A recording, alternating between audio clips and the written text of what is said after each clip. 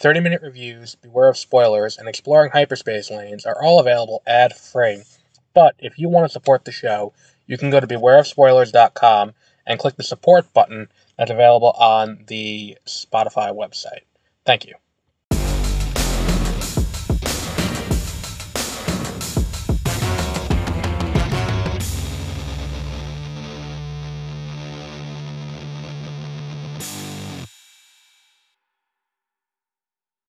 Good morning, and welcome to Beware of Spoilers. I am Adam, with a special episode of Beware of Spoilers.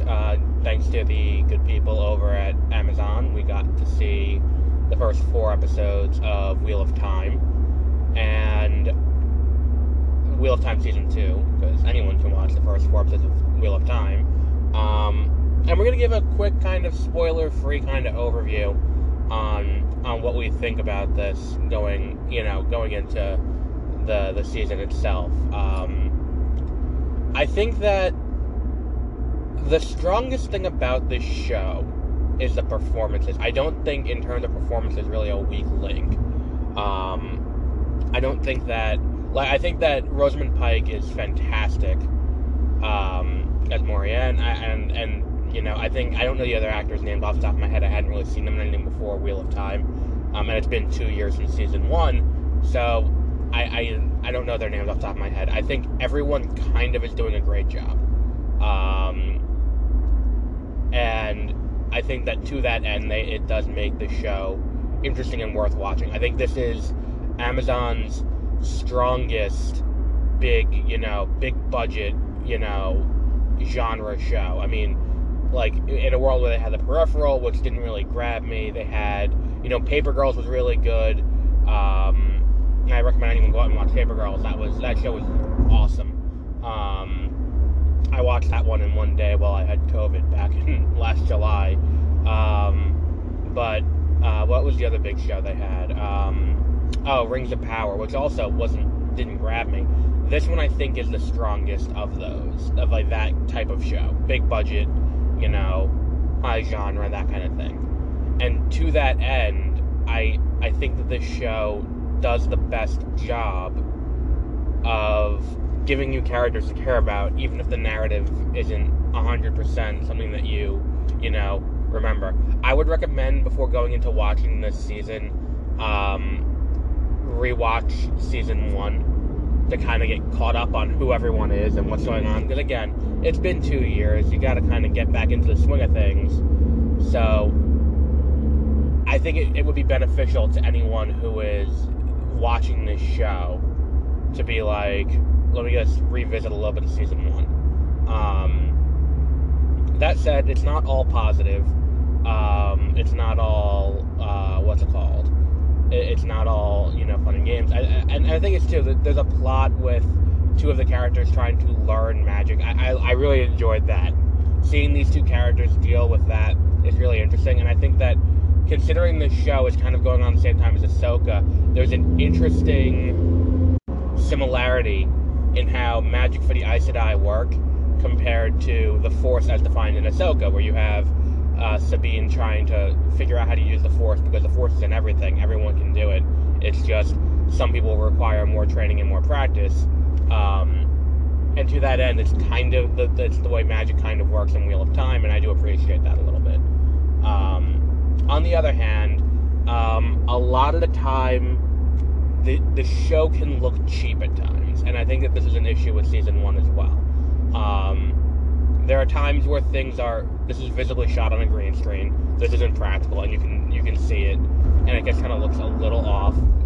And then there are times where things are shot practical, and it just feels like, okay, this is not as grand as it could be, not as big or as massive. The scope and the scale is not quite up to where it should be. And to that end, that is a little bit of an issue, especially for a show that is meant to be a big marquee fantasy show for Amazon. If you don't have it where, like a battle happening outside, it's a combination of things, but it is a combination of the way it's shot, and then also the number of people there, plus where they're having this fight makes it look a little bit tight, like it is kind of all contained in one area,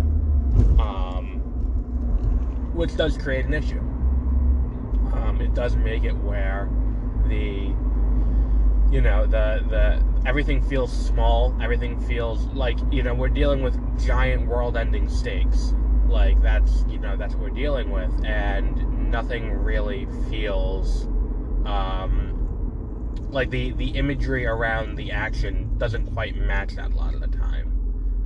At times it can, like, I think the worst is it feels like a fan film at times, and then other times it feels like, alright, this is like a mid-budget, like, fantasy, movie from like or a direct-to-DVD sequel to Dragonheart at times. Like, and again, that's not, it's not saying the show is bad, because I think the character work is enough to carry it through, but if you're going to compare it to something like Game of Thrones, I think you're in for a bad experience, because something like Game of Thrones had this, grand sense of scale, and this just doesn't have that. Now, I haven't consulted with Peter yet. I don't know if that, because he's read the books. I have not read the books, which, it's something like when you get to, like, Dune, where I know Dune inside and out at this point, because I've read the book multiple times. When you compare it to something like that, and you're like, oh, well, I know, what's it called? I know that I have, I know what this could be based on how it's written and then how it ends up. I don't know if this is, like, I would venture a guess it's probably more grand, like, the scale. Like, if I were a betting man, that would be my assumption. But on the other side of things, I don't think that this is something that is, giant. Like, I don't think this is something that, you look at the, you look at what it is. I don't think we're looking at, like, the Battle of Helm's Deep at any given point in this. So, I mean, look, it does what it does on the budget it has, which, I mean, and again, the character work is good enough where if there are shortcomings in other aspects, it does make up for it, because you do care about the characters, which is more than enough to carry you through. And again, this is someone who sat through 9 seasons of The Flash, 8 seasons of Arrow, however many seasons there were of Legends of Tomorrow, I don't remember. But, the effects weren't great there either. Bad effects do not necessarily sink a show for me. I can deal with a show with bad effects. If the character work is there, and if I care about the characters, I will sit through the show, from beginning to end.